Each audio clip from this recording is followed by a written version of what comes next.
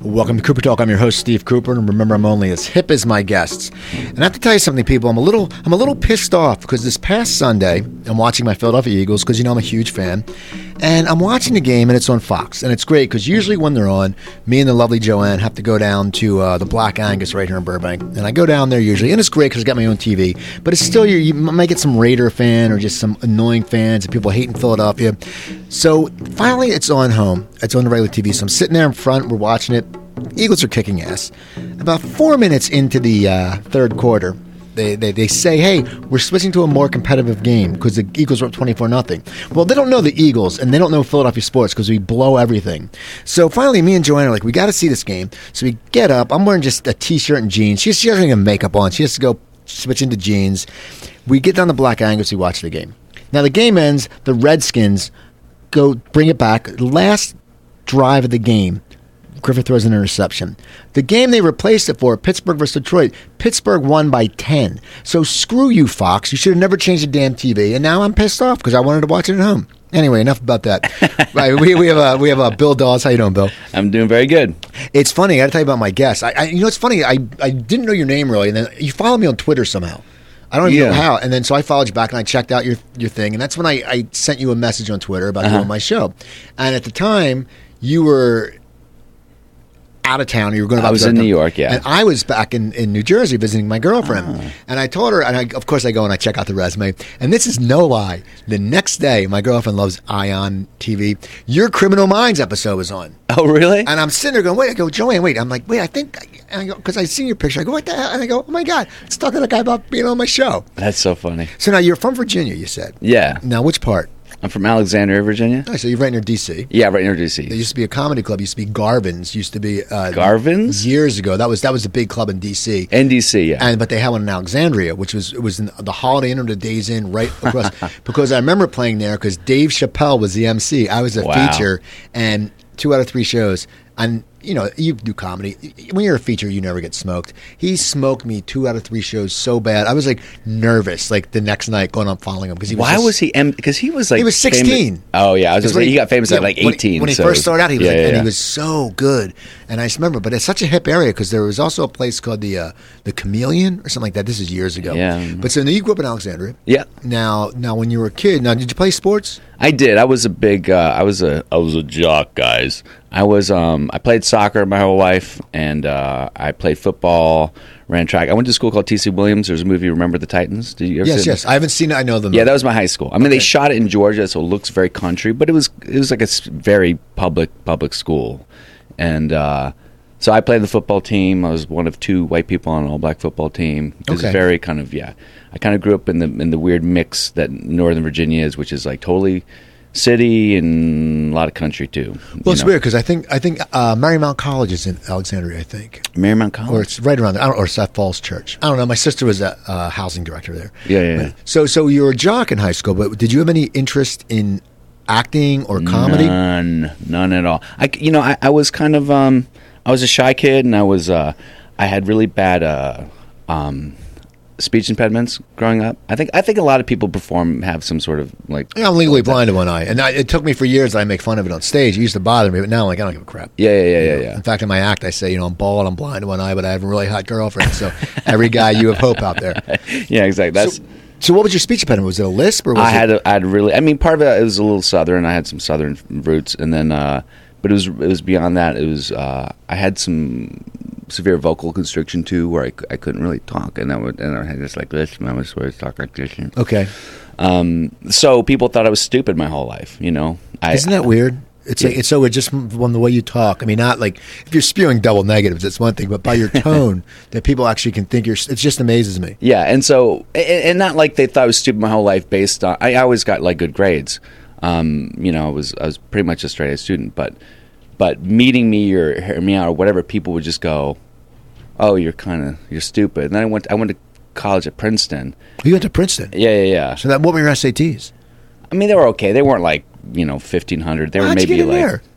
But they were good. They were like maybe 1,400. No, because the funny thing I answered is because I went to Cherry Hill East and in New Jersey, and we had a really good academic school. Yeah. But what was amazing was, I mean, MIT, Harvard, Penn, no one, like one guy, this football player, got into Princeton. No one from our town got into Princeton. Well, I'll tell you, here's the real story of it, because it's less impressive than you think. Because like I said, my high school was very, very public high school. I joke my high school was 70% black and 30% terrified. Okay. And I had two older brothers who were geniuses. I mean, my two older brothers are two of the smartest people I know, and they were both number one in high school.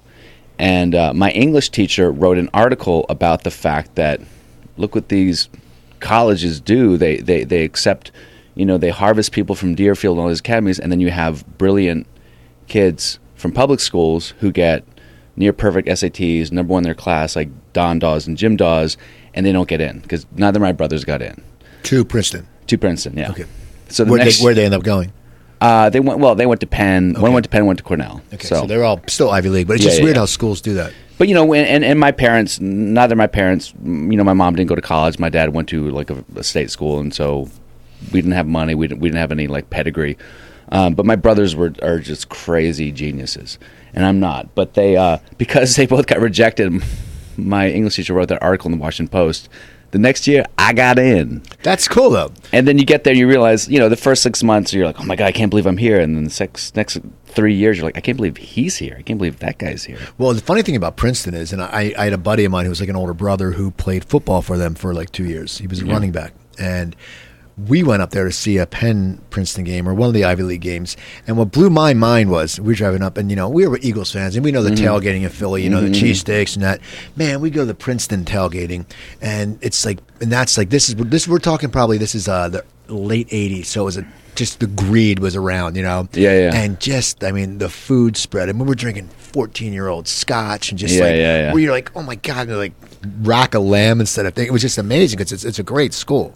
Yeah. Well, one of the I don't know if it's an urban myth or something that is actually true, but I always heard years ago when I was in college that the number one, the top three drinking events in the world are Oktoberfest, I think it was Indy 500, and then Princeton reunions. Okay.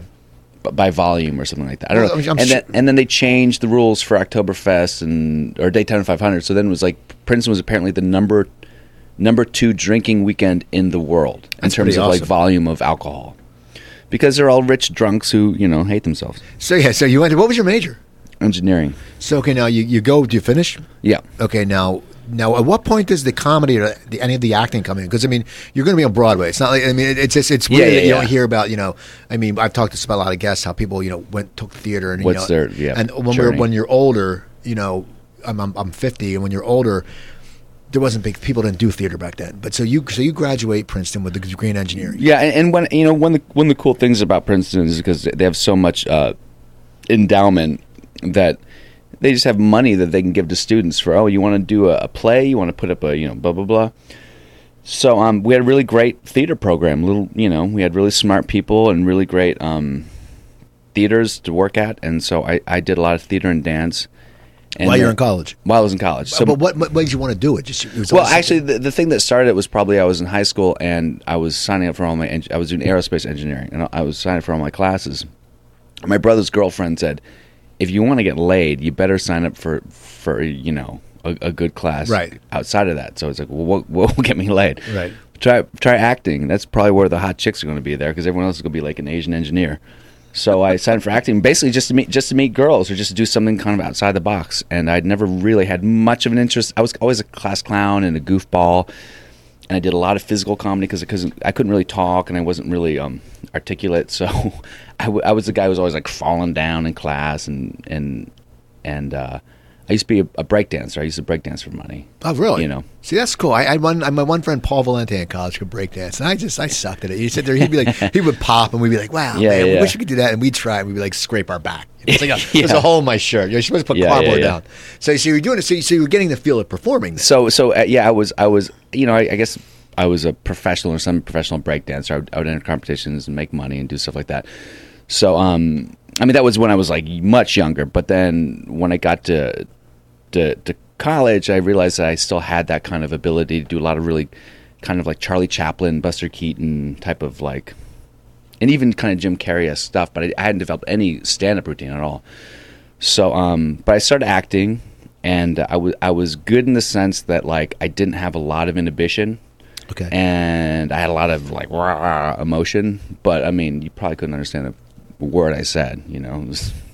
I still had to work on like my language. And then when my senior year, I went for a job interview at Nassau. I went for job interviews on Wall Street, and I had a briefcase that my dad bought me. I had a suit, and I also applied to grad schools for acting, and I got into NYU. Okay.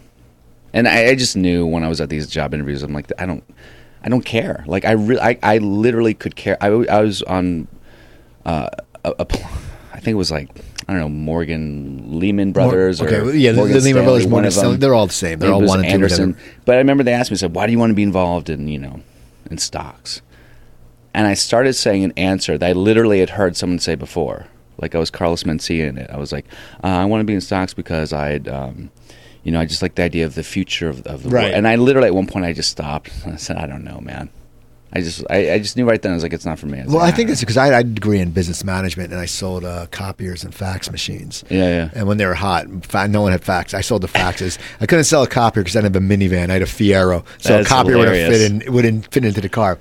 But I was sitting there, and it's like, and I just started doing comedy. And back then, I mean, it was like back east. There were so many working clubs in the Philadelphia area. Once you were making money. And I was just the same thing. I was like, they say cold call. Like my buddy was in the same business. I go, hey man, give me your old business cards. And he'd give me a stack of business cards. And I would go home because I'd be at the club the night before in Philly performing and drinking with my friends. I'd go home, park my car at my parents' house, go to sleep for 3 hours, walk back to the office, and there's no cell phones that couldn't get in touch with you, and I'd have a stack of business cards. And I'd go, oh yeah, I got these contacts. And I'd write maybe, and it was the same thing. I just wasn't into it. Yeah. So you went to NYU for. By the way, there's nothing more 80s than a Fiero, a copier, and comedy club. I know, isn't that crazy? Those three things. And I had the hair long in front. It wasn't a mullet; it was feathered. It was a whole thing in that double-breasted suit. And I wouldn't dress like double-breasted suit's the best. Like the other guys, we were like most of them were like they were copier guys. They were copier guys basically. Most of them were just putzes, man. I was a fax. Faxes were new, and I said I wear a double-breasted like a sharkskin suit and with a cool loud tie, and all these other guys were like dark blue shirts, and they looked like freaking dopes. And you're sitting there going, but yeah, it was total 80s. It was like total Wall Street days. It's like, you got your American Express gold card. You'd be like, yeah. so you went to NYU. Yeah. And now for your master's, and so you get as you're going there, do you start to get auditioning, or are you just learning the process more, or what happens? Yeah, it's grad school for acting. It's I guess it's a good program. I've mixed feelings about. I mean, for me, it was great because I needed to grow up, and it was great to be in New York. Right. You know what I mean? I got to be on my own in New York. Where'd you live? I first moved to Chelsea when I got there, but I moved around over 3 years. I mean, it's crazy when I look back. I was like, I was so okay with anything. Like at one point, I think I lived with a girl for 2 months. Like, and the arrangement was that she would let me, I would let her paint me nude. Okay. To live there for. So you would stand there and she would paint. She would paint me, and of course we were kind of sleeping together. So then it was like, I'm a prostitute, I guess, for these 2 or 3 months. Hey, so what? But you don't care. You're like young, 21. You're like whatever, man. So it was good to be in New York, and kind of grad school and acting is a very weird thing because you get in there like you're the select few that got into this amazing program, and then for the next 3 years they're like, you suck and we need to make you better and this is what we need to do, and I have mixed feelings about it because I think that acting, for better or for worse, is really about doing it, about getting on stage and doing a play and doing a production, going through all the hassle, working with a playwright, director, working with other cast members. And it's also about the business. Sitting around doing Chekhov and Shakespeare for 2 or 3 years, like, who cares? Right. Because, you're not going to do that when you get out. I mean, and you may, but even if you do, if you're going to be doing at like the highest level, it's because you got TV and film work. So I feel like graduate school for acting should be really geared towards, setting yourself up on YouTube, on Right. Twitter, social media, getting, learning how to work with the camera right away. You can still learn Shakespeare and Chekhov and all that crap, but like, get camera experience because it's all about that. You're right. What's funny what you say about that is I have two friends. One who was Raoul, in Phantom of the Opera in Broadway for years and played the Phantom. His name's Tim Martin Gleason. And I know. Yeah, I know. I know Tim. I met him a while ago, and he didn't go to school for it. He ended up, getting that job. And then I have a friend who was, who's the real deep voice in Lion King, Mustafa. But no, the guy's his name's Mustafa. David Keith. But no, this guy, Keith my David? friend, was it's Gino Seegers. He did the Australian New Zealand thing, and then came out here. He was a rugby player, and he just had a deep voice. Yeah. And that's the thing. I think, and these guys stepped in, and that's the difference. Once you're in the limelight, either you suck or you're good. And I mean, I don't think you can't get trained to be good. It's like comedy. You can't get taught to be funny. You can have the best. You can learn how to write. You can put your act together. But if you're not funny, you're not funny. Yeah. It's weird. I've thought about that a lot. I think that I think they're a little bit different because I think with stand-up comedy. With stand-up comedy to a degree, if you're not funny, you're not funny, and you can definitely like have people write your jokes, or you can steal jokes, or you can kind of like spend so much time. But at the end of the day, if you're not smart, because stand-up comics are just smart people, they're smart people.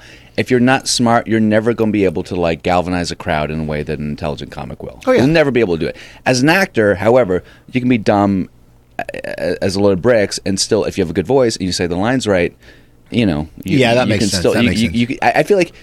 Both of them you can fake. With acting, you can fake it a little bit more. Not a lot, but just a little bit more. I mean, if you're great, you're great. But a lot of people can definitely fake it a lot more, particularly in TV and film. You know what I mean?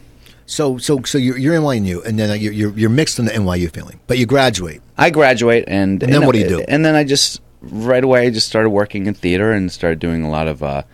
My first gig was a Broadway play that was kind of a disaster, and then was that the one with Sigourney Weaver? Yeah. Okay, I just saw that in your. No, that must have been cool. So you were out of school not that long, and you got I just got out on Broadway. Yeah, it was kind of. It was. I mean, it was teeny. It was like an understudy in a teeny role. So it wasn't like But it was it was cool for a bit, and she was really cool to me, and I mean, it didn't really lead anything, and after that, a lot of different. I did a lot of new plays and like off Broadway. And Then what were you doing for a living?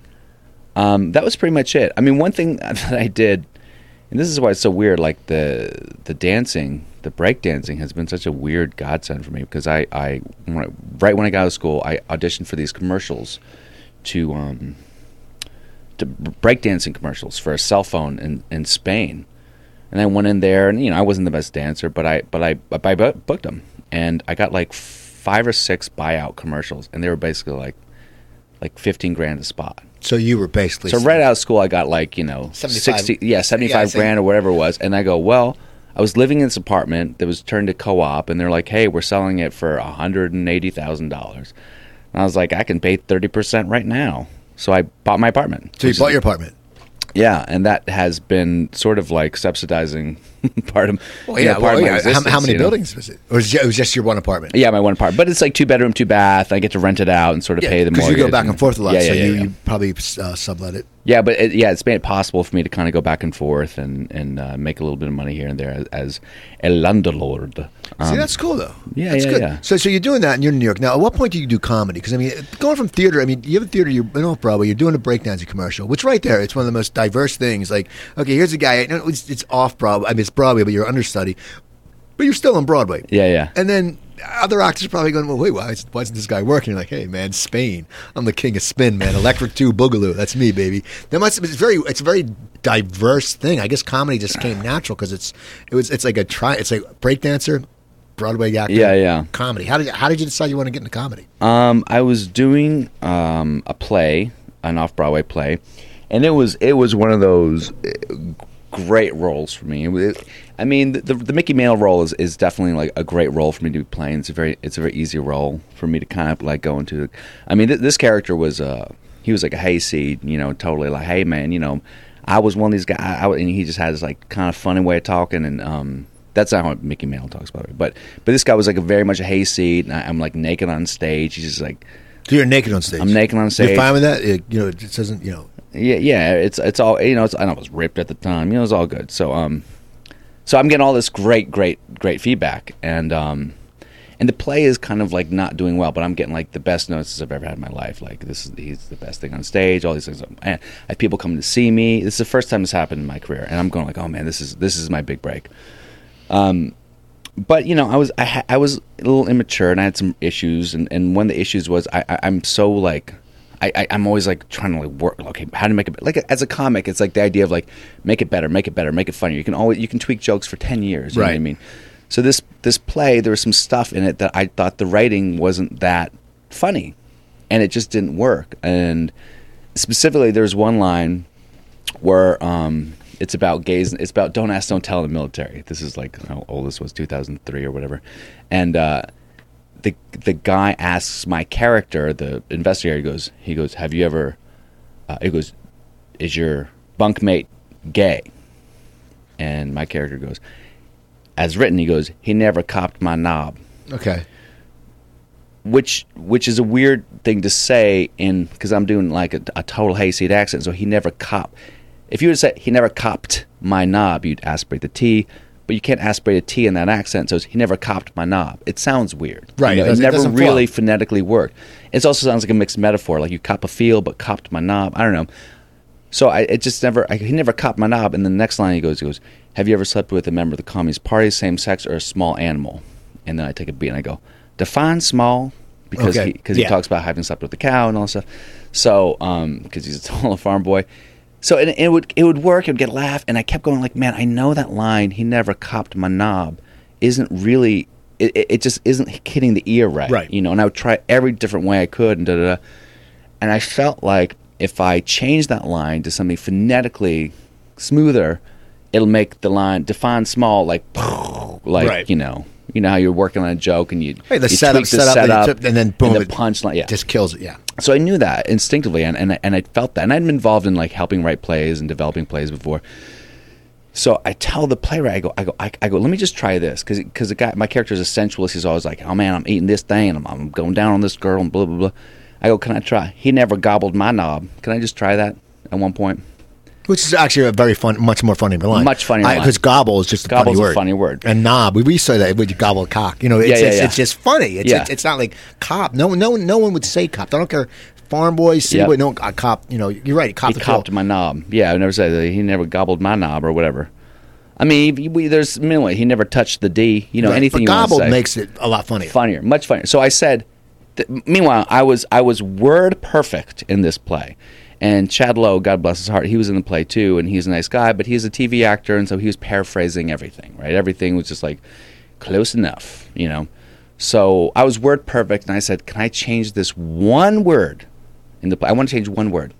Can I try, he never gobbled my knob instead of copped my, and he was like, oh no, Bill, the play is perfect as it is. It's won awards. This guy was a jerk, and he was like, it's like, just trust the text, Bill. And I was like, okay, and I do another week. It's still not working. So I said, David, just give me one night, man. Right. One night, just to try it, just so you see.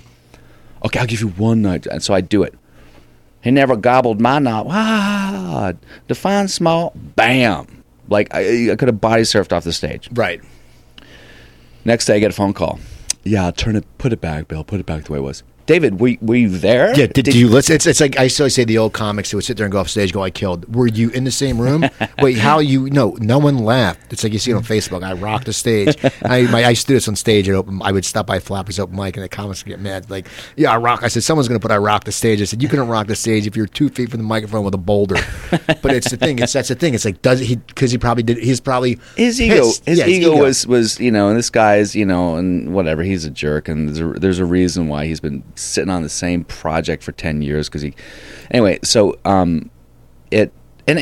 said, David, it works, just keep it. No, Bill, trust the text, you can make it work. David, why fight it? It's your project. Don't you want it to be better? All mad at me. So I was in such a bad space, and then at one point they just started messing with all sorts of different choices I had made, like the type of because I was walking around in my underwear and stuff, like type of underwear I had to wear. They told me I couldn't wear this. And just anything just to kind of like I felt like it was to take control of me. And And at one point, they hid my underwear without telling me, so I had no underwear for this one scene. So I just walked around freeballing, whatever. And then the next day, I said something like, why'd you, during the show, I said, why did you hide my underwear to the stage manager? She goes, you know what, you didn't follow orders, and you got to da-da-da-da. And she started, like, yelling at me in the middle of a show. And I was fuming. So she walks off, and I come to her, I go, don't talk to me like that in the middle of a show. If you want to talk to me after the show about something. And then she said, I'll say whatever the F I want whenever I want. And I said, no, you won't, you stupid C. Right. So I called her the C word, which in the world of theater in New York is instant sexual harassment. Really? Yeah. The minute you drop the C word, it's instant sexual assault, basically. So they basically were like, oh my God, they fired me instantly. Never hearing my side, never having a conversation about it, just like, you're fired instantly because you call this girl a C. I'm like, do you realize she yelled at during me my show? It's like in the middle of it throws you off scenes. your game. It's like it's you don't do it. It's like I used to work with one comic out of DC, and if he got in an argument with his wife on the phone before the show, forget it. Every woman look out, because it was different from I think his name was Roger Mersick. There's from like being a real nice guy to then and the little guy, and then that makes it even worse. When it's like, and it's just you don't mess with someone in the middle of performing. And it wasn't about anything that had to do with that show and something they needed to fix for then. It was something about like something that happened yesterday. So she was completely unprofessional. But now I look back, I'm like, I'm an idiot because I should have just. What am I attacking her for? She's a dummy. She's a stupid fool. And you're on Broadway now, and she's doing nothing. And also I'm going into her drama, and meanwhile I get fired from the play that I got the best reviews of my life for, and then all these people, all this industry that was coming to see me, it's just like, oh, he's fired, right? So literally, like they all disappeared, and everyone who's coming to see me. So it's kind of and I had people from Drama Desk Awards saying like, oh, you're going to get a Drama Desk nomination for sure for this part, and blah blah blah. And then I get fired, and you're kind of like, and then you're also for a couple of years in New York, you're kind of like, ooh, yeah, exactly. He said the C word. He said the C word. Yeah, there's articles about in the Post about me getting fired. Really? So it was big stuff. It was kind of big stuff. Yeah, I mean, what was the play called? It's called Burning Blue. Okay. Yeah, if you type Burning Blue, there's an article. It was called Naked Aggression. That was about me getting fired. But anyway, but that was the catalyst that made me kind of go, okay, I'm sick of the idea that playwrights are these immaculate, they're gods, and they divinely crap their script from their from their butts and they go, oh my God, look at this great hero, oh my God, who cares? Like, he's just an artist. We're all artists. We're all whatever you want to say, artists, creative people. He's one creative. Actors are smart, comics are super smart, and let me tell you something, playwrights and directors and all these people, they're not any smarter. Directors were invented so that actors wouldn't get in fist fights. That's it. Yeah. And the funny thing is, I had a sketch comedy troupe that ran this like 8 years ago for a year in Hollywood, and I wrote and directed the show. I knew nothing about directing, but I knew when I wrote it, this is what it's supposed to look like. I knew from my comedy background, okay, this is what the character's supposed to be. My direction was, oh, can you say that line like that? Yeah. It wasn't, and it was good writing, but it's like I didn't need to go to school for that. It's like I wrote this. This is what it looks like. Oh wait, that's not working. I didn't go into like put your mark here, mark there. Oh, it's like because you don't need to do that. Just say here's the writing. Do your stuff. If you screw up, hey, you know what? Let's do it another way. That's all it is. Yeah, exactly. So it's and I've worked with lots of different writers and lots of directors, and whenever writers and directors pull the most successful writer directors are people who are like, oh, so what do you think? Are you cool? Like they're collaborative. The people who aren't collaborative, unless like that, they're that rare genius, which they're usually Eastern European or something. Unless you're like that rare genius, if you're not collaborative, you're a crappy director, man. You're not good. Yeah, it's like the guest before, Maggie Wheeler, she was on an episode of Curb. She said, David oversees that, someone else directs it, but it's like. He just laughs. He said, do what you got to do. And the director's like, okay, well, you know what? We'll do it again. It's all improv. And that's the way a lot of times it is well done like that. Yeah, absolutely. And the guy, the last Broadway show I get, this guy, Tommy Kail, directed. And Tommy Kail is, he's one of the smartest people I've ever met in my life. And he just kind of, now he's directing episodes of Two Broke Girls and blah, blah, blah. But he's always like, okay, yeah, try it. You want to, in the middle, this is a Broadway show with tons of money behind, NFL behind, and you're like, I want to do this line. I want to say this. Okay, we'll try it. And then usually you try it, and it'll work or it don't, and you'll know right away. Well, it's like that in comedy too, and it's like if one line doesn't work, it's like one of the best things I started when I did comedy. Someone said, if there's silence, that doesn't mean you're doing bad. I mean, if it's silent the whole time, you suck. But there's a lot of times people may not get the joke, and if one line, if you say, hey, let's do this line in a Broadway play, and if that one line doesn't work, people don't leave going, oh man, I love this show, until what the hell is that line? People don't think about that, and that's the thing. That's why you can chance it. Yeah, and also, and there in Lombardi, there's a part where my character, I play Paul Hornung. We'll go to Lombardi real quick. Now that was a play with Dan. Dan Lauria was played Vince Lombardi. Who's in the Dan Sullivan's son, plays Steve Burns' dad. Yeah, he played Vince Lombardi, and that was my third play with him. I'd done The Exonerated with him. I'd done another two-hander with him. So he's like a surrogate dad of mine in New York. So as a matter of fact, when I was the first person cast in Lombardi, and I called up Dan. I go, Dan, there's a great role for you in this play called Lombardi. He's like, yeah, I've been doing readings for it for 2 years. They're holding out on Martin Sheen. Now, how did you go from being, getting fired from a gig to getting to the point where you got another audition, where you actually got the first part for Lombardi? Was it someone you knew, or was that they got you the audition, or how did it happen? It's Broadway. It's not like when I got fired, I was completely persona non grata. I kind of did drop out off the scene for a bit. I did some regional theater. I kind of had to figure out what I wanted. Like why am I doing this? I'm doing all these new plays, and all I'm doing is getting frustrated. So I started doing comedy.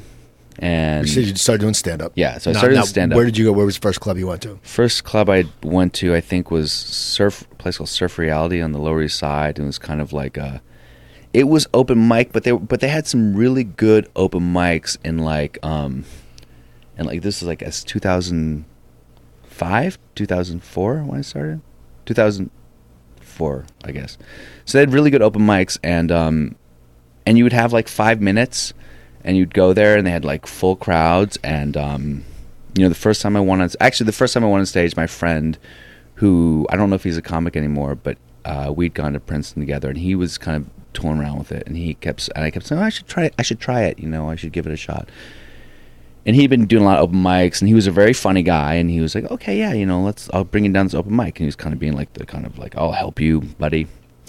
And I go down this open mic, and I bomb. I mean, I just bomb. I thought I was gonna wing it. Right. Hey man, I'm funny. I'm just gonna wing it. Meanwhile, I still wasn't much of a talker. I'd never really written a joke before.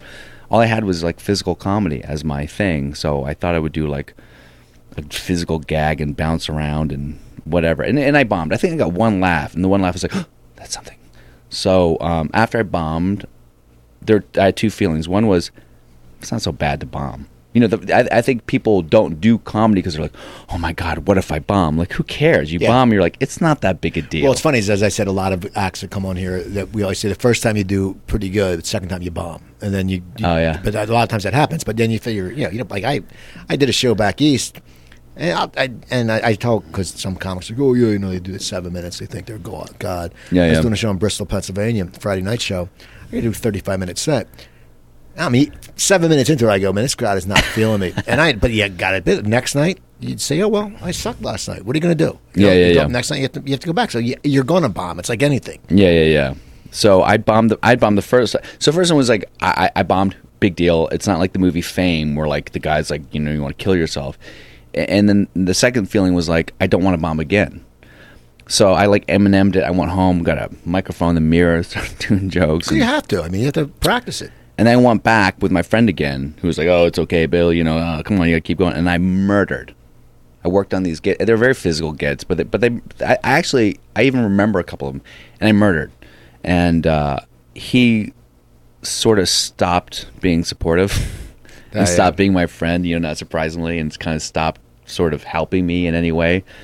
Yeah, which is ironic because you suck, and everyone's like, "Oh, and then you start doing well, and they're like, "Well, it's whatever, physical, it's hacky stuff." It's physical. So I had someone do that. I did an old joke at a show a few weeks ago. Old joke. I don't care. I'm at Flappers. There's 14 people in the audience. Now my act's very original. People know who follow me on Twitter. I tweet very original stuff. It's an old Bette Midler joke. Well, it's not a Bette Midler joke. Someone accused me on Facebook of stealing Bette Midler's bit. It's an old joke. It's I gave my girlfriend a dozen roses. She goes, oh, what, you expect me to be on my back all week, my legs wide open? I said, what, a vase? And it's just, but I just told her because the crowd was, and I said, and the girl sits there and puts on Facebook, this narcissistic fat bitch puts on Facebook, I can't believe this person stole that joke from Bette Midler. So I sent her a message. I said, well, first of all, I probably stole from Henny Youngman. And it's just amazing, like that same thing. It's like, oh, just worry about your act. Just again, if you're going to nurture someone, that's fine. But like for you, the guy turns into a dick because it's like, it's hacky stuff. Hey, for me, it was an old joke. You know what? The crowd's there to laugh. It's not like I'm ripping people's bits off, and that's not right. And she's like, well, we all try to write our own stuff. I'm like, you know what? I said, I've written more jokes in a day. Yeah. I used to write for a website, I write 35 jokes a day than you ever written. And she's on stage talking Is she a comic? Yeah. She's crap talking you on Facebook as a comic? Yeah. She said she's on stage talking about how guys grab their balls when they talk. Oh, because we never heard that before. Oh, yeah. No one's ever talked about that. But so this guy's, so you're doing comedy and you kill, and this guy then turns his back on you. Yeah, and he kind of stops. So I kind of kept plugging away. I started to bring her shows at the old Gotham Comedy Club. My first paid spot was a prom gig. Now, one of the things I started doing the minute I started, I said I'd seen the Laugh Factory. I'd been to the Laugh Factory in when I got out of school in like 99, 2000, whatever. And I was like, oh man, this place. Maybe even when I was in school, like, oh, this place is so cool. I'd seen like Dane in like the late 90s, and I was like, oh, this is. And actually seeing Dane was one that a lot of people were like, dude, he reminds me of you when you're just out and about being a fool, because he was doing a lot of physical comedy. I was like,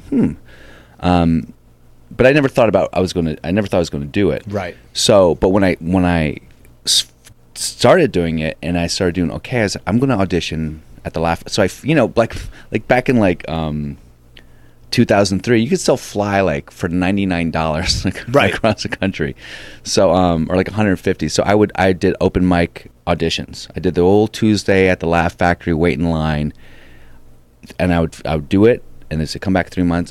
I'd fly back in 3 months, do it, and so I'd only been in comedy about 6 months when I met Jamie, and I just had one of these weird premonitions where Jamie's like, buddy, how long you been doing that? And I said, I've been doing it for like a year now. I'd only been doing it for maybe 5 months, 6 months. And he goes, buddy, I don't know if you're ready for showcase level yet. And I said, Jamie, here's the deal. We're going to work together. Like, it's already going to happen. Like, I'm going to be working here. We're going to be doing it. And it wasn't like I was like doing a hustle. I just felt it. I was like, this is my club. This is where I'm going to work. It's the only place I want to work. So, no, like, just put me in. Put me in the showcase. And he looked at me like, I was like, okay, I'll do it.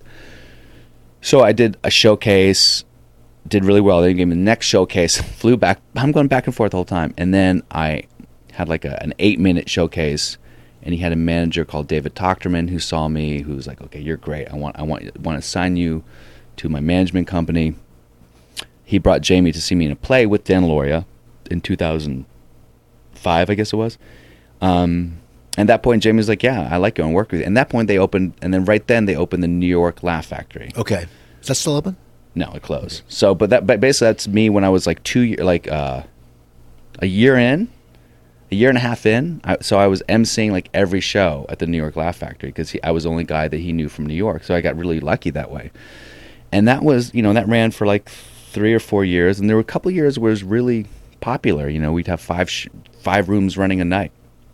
I got to open for like Gaffigan, Greg Giraldo, Louis C.K. I mean, just tons of people. I'm brand new to the scene, and I'm getting to be the MC. Right. So that was it. So then that closed in 2008, 2009, and then I started. I toured with Jamie Kennedy. Jamie Masada hooked me up with Jamie Kennedy, so I toured with him for like three and a half years, maybe. Okay. And wrote for him, and then and then I finally said, I should move out to LA because I love the Laugh Factory. I like the Hollywood Club. I have family. My parents moved out here, so then I came out here about 4 years ago. So you start, you come out here, you're doing the comedy, and you're doing acting. Yeah. Okay, so you did Criminal Minds, which Yeah. Which was you played a sheriff. I saw that. What's so funny is you do those roles, and you kind of like. You care and you put time into it and you think about like what you're going to do and how you're going to say it, and then the show happens. It's not like I look at it and go like, oh, I'm doing a bad job, but who cares? Like I just it's like if you don't stand out as you suck, then you're doing a good job, right? You know what I mean? I'm not doing. I mean, in my head, I'm trying and I'm thinking of backstory and I look at it, I'm like, okay, I don't suck, but there's nothing remarkable about what I'm doing either. But it's TV too, and it's all written. It's not. There's a reason why you're the supporting, like the stars in the show are going to get the big thing. And the bottom line is they're going to get captured, and people are going to think they're going to die, but they're not going to die because they just signed a 5-year contract. I always love that, like Miami Vice. It'd be like Tubbs would be caught, and everyone's like, Tubbs is good. No, he's not. I just read the season finales at the end of that, and Tubbs is going to be in it. Yeah. So okay, now how did the Hornet come? How did the okay? Because now what year was it? What year did that run? That was 2010, 2011. Okay, now because now that must be weird because you're out here now, but you still own your place back there. So I'm out in this is how all worked out. So I'm out in LA, and I moved to LA in 2009, and I'm having a tough. I'm living in a little house in the Hollywood Hills that has a great view and it's perfect, and little guest house, and I'm dating a model girlfriend. I have you're doing stand-up. Crunch Fitness. I'm doing like 2, maybe 3 spots a week at the Laugh Factory and a couple other things here, and I'm feeling like okay, things are going okay. Meanwhile, my place where I live in the hills, I just feel way too isolated. I'm losing my mind. I'm going stir crazy. I hate the gym. I'm going to Crunch Fitness. I have a crazy model girlfriend, and the Laugh Factory is still not really part of the family for me yet. So it's kind of like you're miserable and you're thinking this, but you're like, no, this is good. No, I'm good. And it wasn't until like later I look back, I'm like, wow, man, I'm surprised I didn't off myself. But I got an audition for the play came up out here. Tommy Kail, the director, had seen me in this play I did with Dan Lauria, the same one that Jamie Masada saw, called Ears on a Beetle, the 2-hander play I did with Dan Lauria in 2005. That was in New York. Yeah, in New York. And they just came out to audition some people in LA for one day. They weren't going to, but then they did, and I auditioned for the role of Paul Horning. Golden Goat? No, what was his nickname? The Golden Boy, yeah. The Golden Boy. And I guess they had, so Tommy kind of knew me. One of the producers had known me from Williamstown Theater Festival years before. I mean, not super well, but they'd kind of seen me. So I had one audition. I went in there. I did this one audition about how I said, man, the one time there was this dog, and it used to, talk about how Vince Lombardi yelled at a dog, and the dog ran off the field. It's a very silly monologue. But I had this one audition, and I'm done with it, and I don't hear anything. And then a month later, like, you got the part. I'm like, I got a part for a Broadway. Right. It's like role Broadway. One audition. What theater was it at? Circle and same theater. That one, I know that same one. Lombardi. Now is Wicked there now? Is it? Wicked is in the theater next to it. I saw the picture you posted on Facebook. Yeah. Which I saw Wicked. You know what? When my girlfriend first came out here, we watched Wicked. The first act was so damn long. I was like, you know what? I'm like, is it over? I didn't really enjoy it. I don't Girls love it. Yeah. But I was like, and kids. It's like I'm sitting there going, Well, here's part of the problem with the current play that we're doing, Bronx Bombers, because I think. I mean, you have characters. These are the characters. Let's get to that. We'll get to that. Okay. I want to hear about the Hornet more because that's pretty cool. Because so you're playing a legend, and Vince Lombardi's a legend. I'm sure there's people. The NFL was behind it. I'm guessing. And NFL is, I guess, co-producing it. Yeah. So it's a big ass role. I mean, you're getting a big ass role. It's Broadway. It's a big production. It's kind of like it. I guess it's there's 6. There's Judith Light, Dan Lauria, Keith Nobbs, and 3 players. So 6 roles. Of the 3 players, I'm the biggest role. Okay. But Dan's the big role. Keith and Judith, those are the 3 leads. So I'm kind of the 4th lead of it, sort of. But it is definitely a role that if you don't do things to distinguish yourself, it can just kind of like go under the radar. Like no one's going to notice it. You know what I mean? Now, how many nights was it? Was it every night? Except for Monday, yeah. Okay, so you work 6 nights a week. Yeah. So that's sort of grueling, I've heard. I've heard, like, you have to be pretty good. You can't be going out. You have to be on ball. I mean, my friend who was in planning a Phantom of the Opera also did it here in Vegas, and he said, yeah, the cast would be going out and, drinking and having fun. He goes, I couldn't because my voice had to be. I mean, well, that's different because also singing is you have to keep your voice. I mean, you can wreck your voice as an actor and still manage. So you're in the play 6 nights a week. Now it must be really cool because you're sitting there when you're walking down the street and there's a line out the front and you're going in to perform for them. It must be a really good feeling. Yeah, but the line at the front's for Wicked. I mean, we did okay. We actually it was kind of this weird sort of hit. It ran for over like 8.5 months, which for a little play in that theater, which is a very tough theater, That's a long time. Plays usually don't run that long. That's why most plays are limited run only. It's their way of saying, like, we're probably not going to sell that many tickets. Right. But we came this hit. It was the same year that Green Bay Packers won the Super Bowl. They were the underdog. They won the Super Bowl. We were the underdog. We were the only play that survived, like, from the fall through the winter into the spring.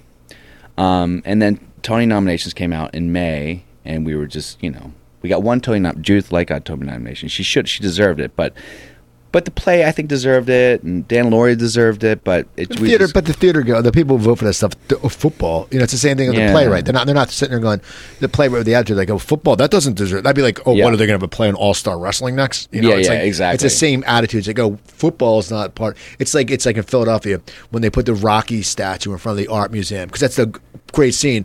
Oh no, it's not art. So they moved it in front of the Spectrum, and it's like, screw you. That's Philadelphia is synonymous for Rocky. Absolutely. And the art museum, you got more visitors from people running up the stairs, and those people went in to check it out then, and that's the thing with the same as with Lombardi probably. Yeah. So, but Lombardi got some pretty good reviews. I mean, one of the jokes that we had about Lombardi, it was kind of like, it was like a theater goer's dirty secret. They'd be like, I saw Lombardi and I actually liked it. Right. You know what I mean? Like, it was like a dirty secret to be like a gay theater goer in New York and actually like Lombardi. But it was a well-written play, and I think that Judith was brilliant and Dan was great. And the play's been produced like 40 times since then, so it has like real integrity.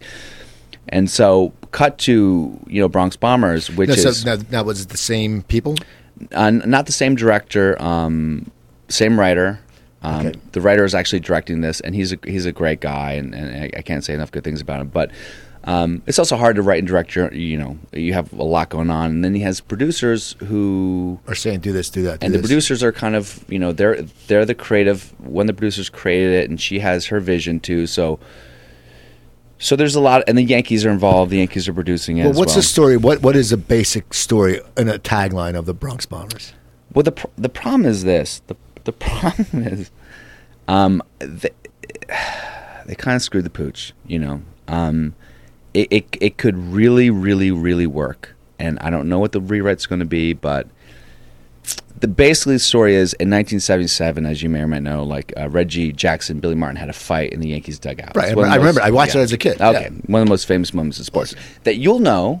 But most people won't know because most theater goers are not going to know about this damn fight. Martin pulled him over and was like, "Yeah." So I vividly remember it. I never liked baseball, so I didn't see it. It didn't. I was like, oh, vaguely I remembered it. You know what I mean? Like vaguely. But and I saw Bronx is burning. I remember in that. But so it starts with that. The next day, it's a hotel room in Boston, and Yogi Berra, who's the coach of the Yankees at the time, is trying to mediate between Billy Martin and Reggie Jackson with Thurman Munson there as the... and you're Thurman Munson. Thurman Munson. You got to wear a mustache? Oh, yeah, it's great. Great. A lot of people don't realize I'm playing both roles. Okay, that's cool. That's awesome. That's awesome. The best compliment. Now, who's Yogi Berra? Yogi Berra is going to be Peter Scolari. I don't know if you... Yeah, from Bosom Buddies. Yeah. Okay. And he's gonna be. He actually didn't do the off Broadway run we did. He's going to do this. And he's great. So I'm really happy about that. And this guy playing Reggie Jackson is great. And this guy playing Keith Nobbs are all great. So it's a great scene. And the writer just kills it with it. He writes a great. Because Billy Martin was just like coked out, crazy drunken, died in a car accident, pseudo Texan wannabe, and Reggie Jackson is just like super smart, IQ 160, like educated black man, and they're kind of both brilliant and going back and forth each other. But Reggie Jackson's also going to win that fight, And then Thurman's like this kind of like, man, I don't give a crap, whatever you want to do. Thurman was a hayseed. I've heard some crazy stories about him. He was just like so like he didn't want to talk and hated Carlton Fisk. Oh yeah, hated him. Yeah, like unbelievable. Like one time, I think one of them dropped a ball and threw out the guy at first base, just so he could get the record of win the assist for a catcher. Because it was Carlton Fisk or one of them, and they hated each other so much. And it's from that fight, they just hated each other. Yeah, because Thurman was so like son of a truck driver and so like Midwestern, and Carlton was like this kind of like upper class, like Bostonian or whatever, and he just was like, argh. Anyway, so it's a great scene. It knocks it out of the park. No pun intended. And then the next scene, Yogi Berra goes back to his wife, Carmen, And it's like, I don't know what to do because the Yankees are falling apart. Billy's going to get fired. I feel like the whole legacy of the Yankees is going to disappear, and all this crap is happening, and they have this kind of funny, sweet scene. And there's thunder and lightning, and then all of a sudden, he has a... then you see Babe Ruth out the window, and like, hey, you kid. And then you're like, cut to, that's the end of the first act. So basically, next act is a dream sequence. Okay. Right? And basically, in the dream, he has all the old-timers come... that he knew all of them. Babe Ruth, Lou Gehrig, Mickey Mantle, Joe DiMaggio. And you're Mickey Mantle. I'm Mickey Mantle. And then so in this dream, he's trying to solve the problem of what to do with this. Like, what does it mean and how do we solve it? And in the dream, what you realize is that, Lou and Babe had problems with each other. Mickey and Joe hated each other. All through Yankees history, part of the conflict and tumult is part of what like galvanizes people to make them amazing. Like the movie Remember the Titans, like all that conflict. So that's part of the idea, and then it should be at the end of the dream, Yogi solves the problem. Like, I know what to do. I know how to handle George Steinbrenner. I know what to do.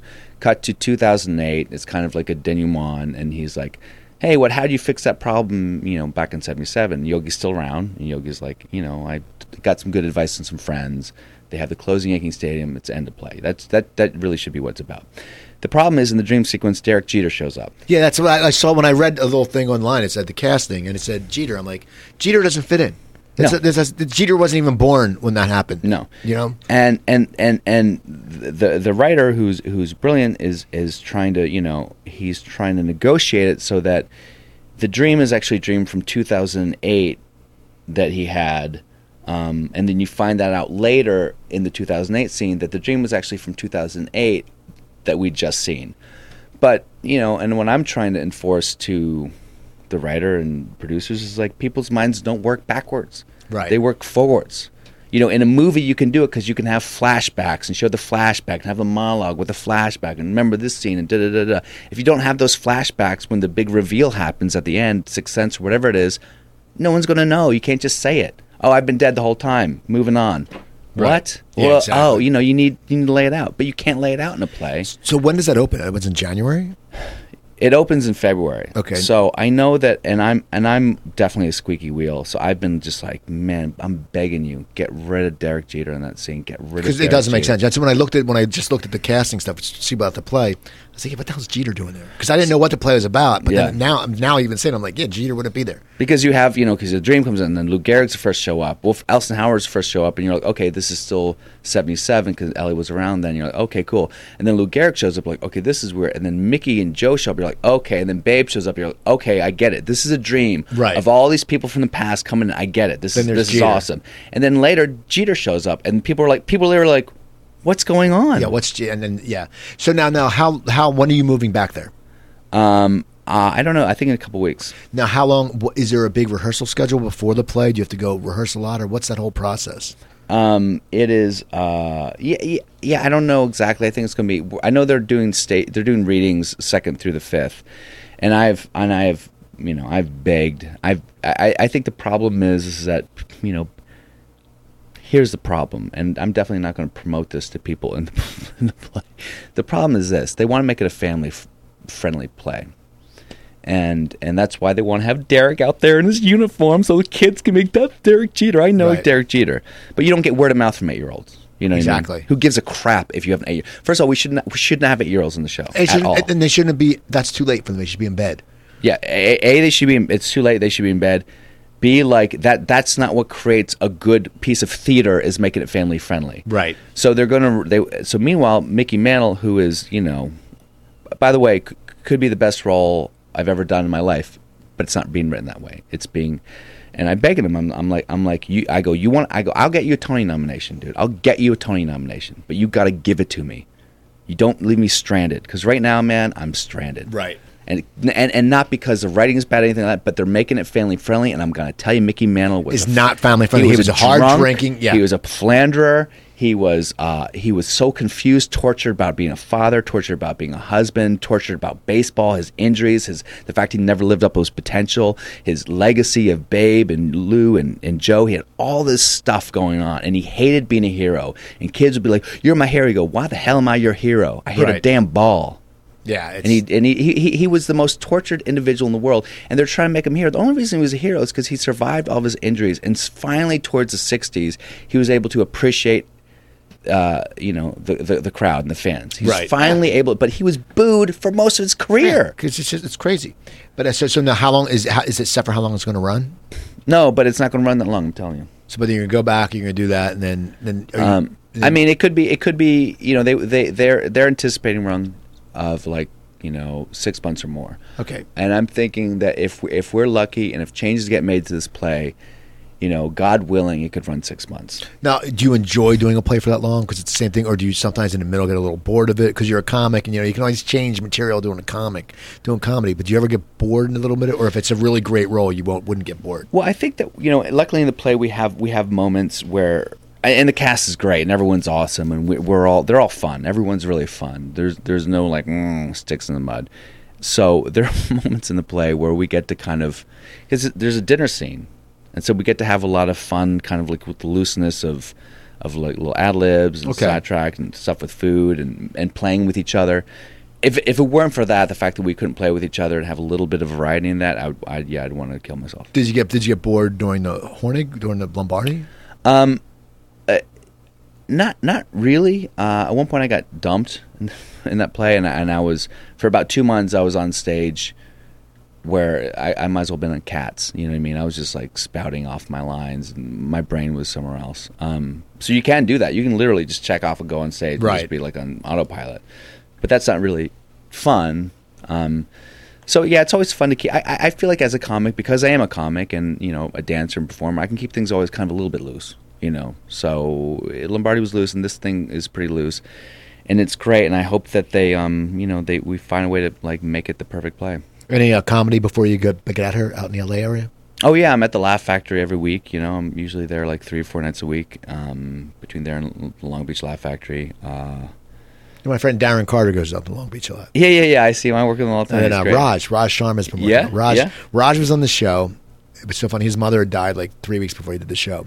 I was back east. I came back. I got a call the morning that my father had passed away. Oh wow! And I did my show, and we just talked about our parents passing. It was very interesting. It's weird. Raj is a great guy. Yeah, very great guy. Very funny. Yeah, very funny. So that's cool, man. So any acting things coming up besides anything? Can we see you on anything right now? Any movies we can rent you in? Criminal Minds. I have stuff. Look, if you want to really help me out, go on Amazon, buy Even Hand. Even Hand. It's a movie that I starred in. I helped create and helped write, and it's called Even Hand. You can get it on Amazon. I did a couple kids films. Yeah, that's cool. For your children that are both terrible. And didn't you do All My Children? I did All My Children. I did. I hope if you buy, I Hope They Serve them beer in hell. Also get residual checks from that. Yeah, I've done a bunch of little things here and there over the years, and I'm going to start shooting another film in December in New York. So that'll be good with Michael Rispoli and Annabelle Sciorri. I love her. Yeah, she's great. I had such a crush on her. And Rispoli is so funny because who was on? Oh, Louis Lombardi was on, and him and Rispoli are good buddies. Oh yeah, yeah. Because we were talking about. I saw Law and Order where they spelled it wrong. It was it said Rispol. I was like, well, that's got to be Rispoli. I think maybe he did before he changed his name. This was an old episode. Yeah. So that's cool. So the comedy you're doing a lot now. Now, do you ever go on the road doing comedy? After I stopped touring with Jamie, I kind of, I've definitely been on the road. I've done a tour of Marine bases a bunch, and I love it. And if the headlining money is good enough, I'll definitely do it. But I haven't really been doing it much recently. It's changed a lot. So it's not like the glory days. It's a lot. Yeah. Yeah. So give everyone your Twitter, your website, all that stuff. Give them all that stuff. It's very easy. Website BillDawes.com. Spell it. People always know it's DAWES. I know, or DAWZ. BILLDAWES. BILLDAWES.com. My Twitter is @BillDawes. My Facebook is Bill Dawes. And Instagram is Bill Dawes. I want to thank you for coming on. It was good. I'm glad you can make it because we had talked a while ago.